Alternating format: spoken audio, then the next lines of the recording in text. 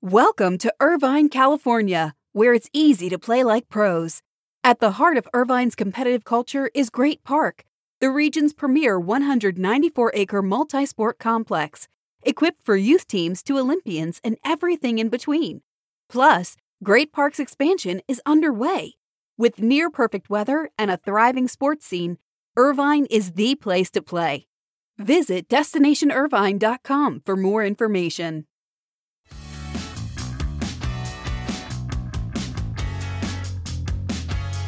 We have 12 Charlotte Sports Fellows visiting Sports Business Journal's office today here in Charlotte. They will have a tour, discussion, and lunch.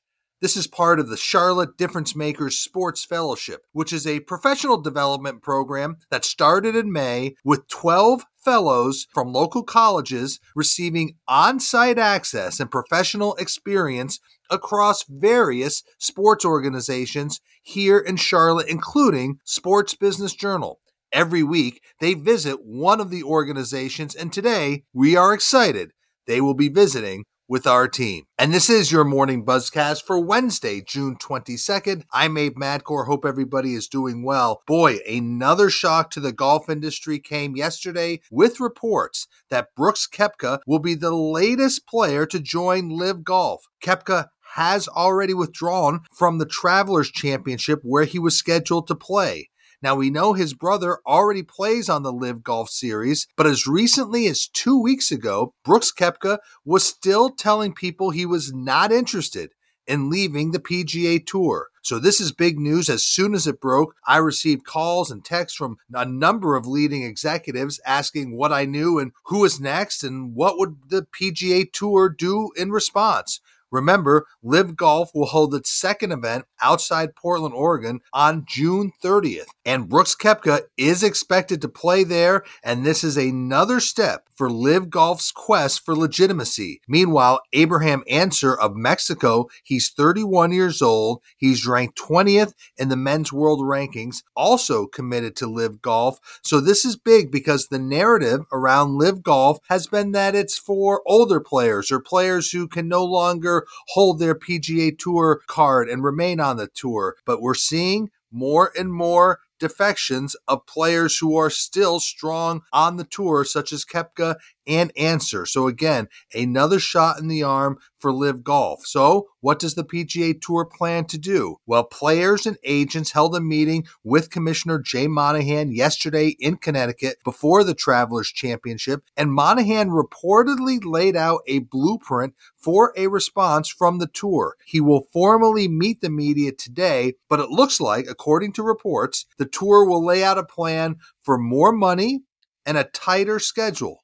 So part of that plan is 8 events with limited fields, no cuts, and increased money for the top players. So that is exactly the model around LIV Golf. Well, not exactly, but it's in that theme, and it's what players want. The top players want, obviously, more money and less play, giving them more time off. So we'll see Jay Monahan's response today, but I'll just tell you, this story continues to be one of the most talked about in sports business. Let's shift to another big story, and that's NFL Commissioner Roger Goodell. He will testify today, Wednesday at 11 a.m. remotely in front of a House committee about the league's investigation into the workplace culture of the Washington Commanders. This comes as Commanders owner Dan Snyder will be in France. He has refused to participate in the hearing. Now, the House committee will also present the findings of its investigation into allegations of misconduct within the Commanders' workplace and also criticism of the NFL's handling of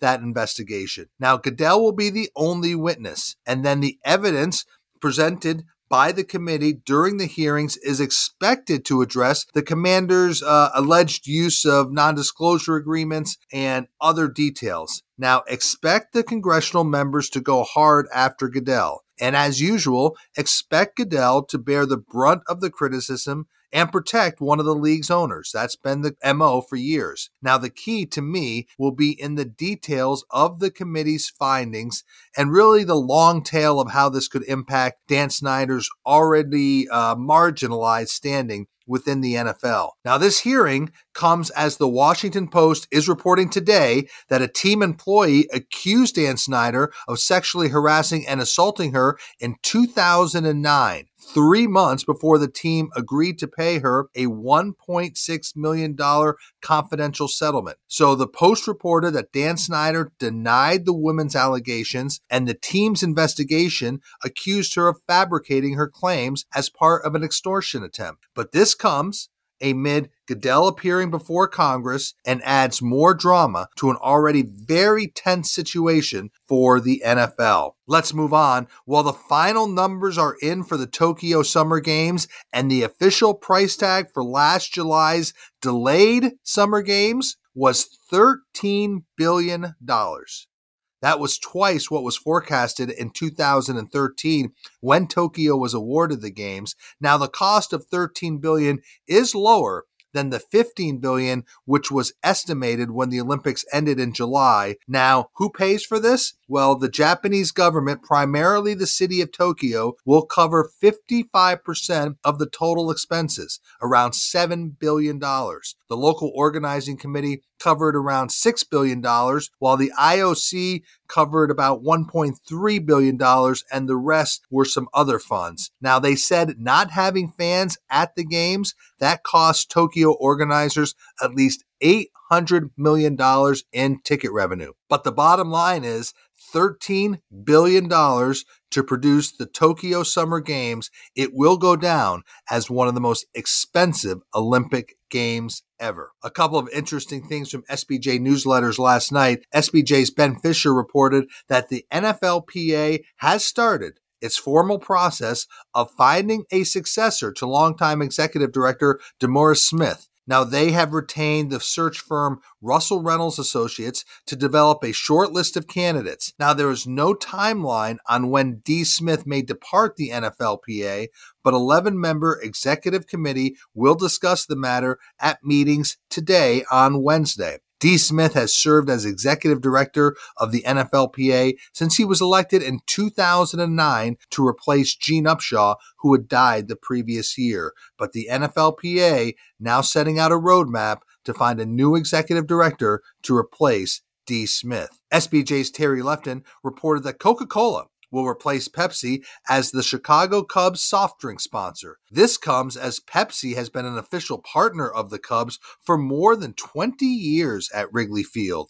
But the new deal between Coca-Cola and the Chicago Cubs begins at Wrigley next season. Terry Lefton also reports that the agency Wasserman has won the right to consult and handle E.J. Gallo's new NFL sponsorship, beating out a number of agencies to win the business, with Allied Sports the reported runner-up in the bid. Wasserman's assignment, according to Terry Lefton, will be to convince football fans that Sunday football can be a wine occasion and not just one for beer. As an aside, I'll admit I like an occasional glass of Chardonnay after my NFL Sunday, so that's Wasserman's task, to convince Sunday football fans that Sunday Fun Day can be a wine day for the NFL. And finally, the NACDA convention starts on Sunday in Las Vegas. As we all know, the NACDA convention, the largest gathering of college leaders in the intercollegiate sports space. SBJ's Michael Smith will be there, and he reported last night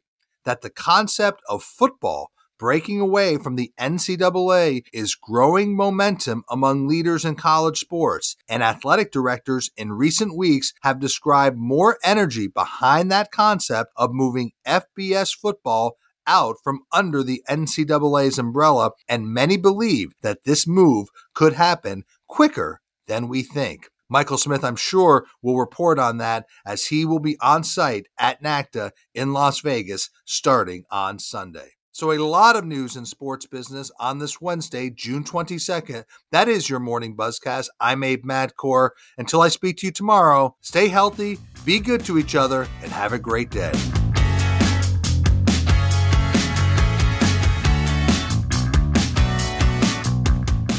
Welcome to Irvine, California, where it's easy to play like pros. At the heart of Irvine's competitive culture is Great Park, the region's premier 194-acre multi-sport complex, equipped for youth teams to Olympians and everything in between. Plus, Great Park's expansion is underway. With near-perfect weather and a thriving sports scene, Irvine is the place to play. Visit DestinationIrvine.com for more information.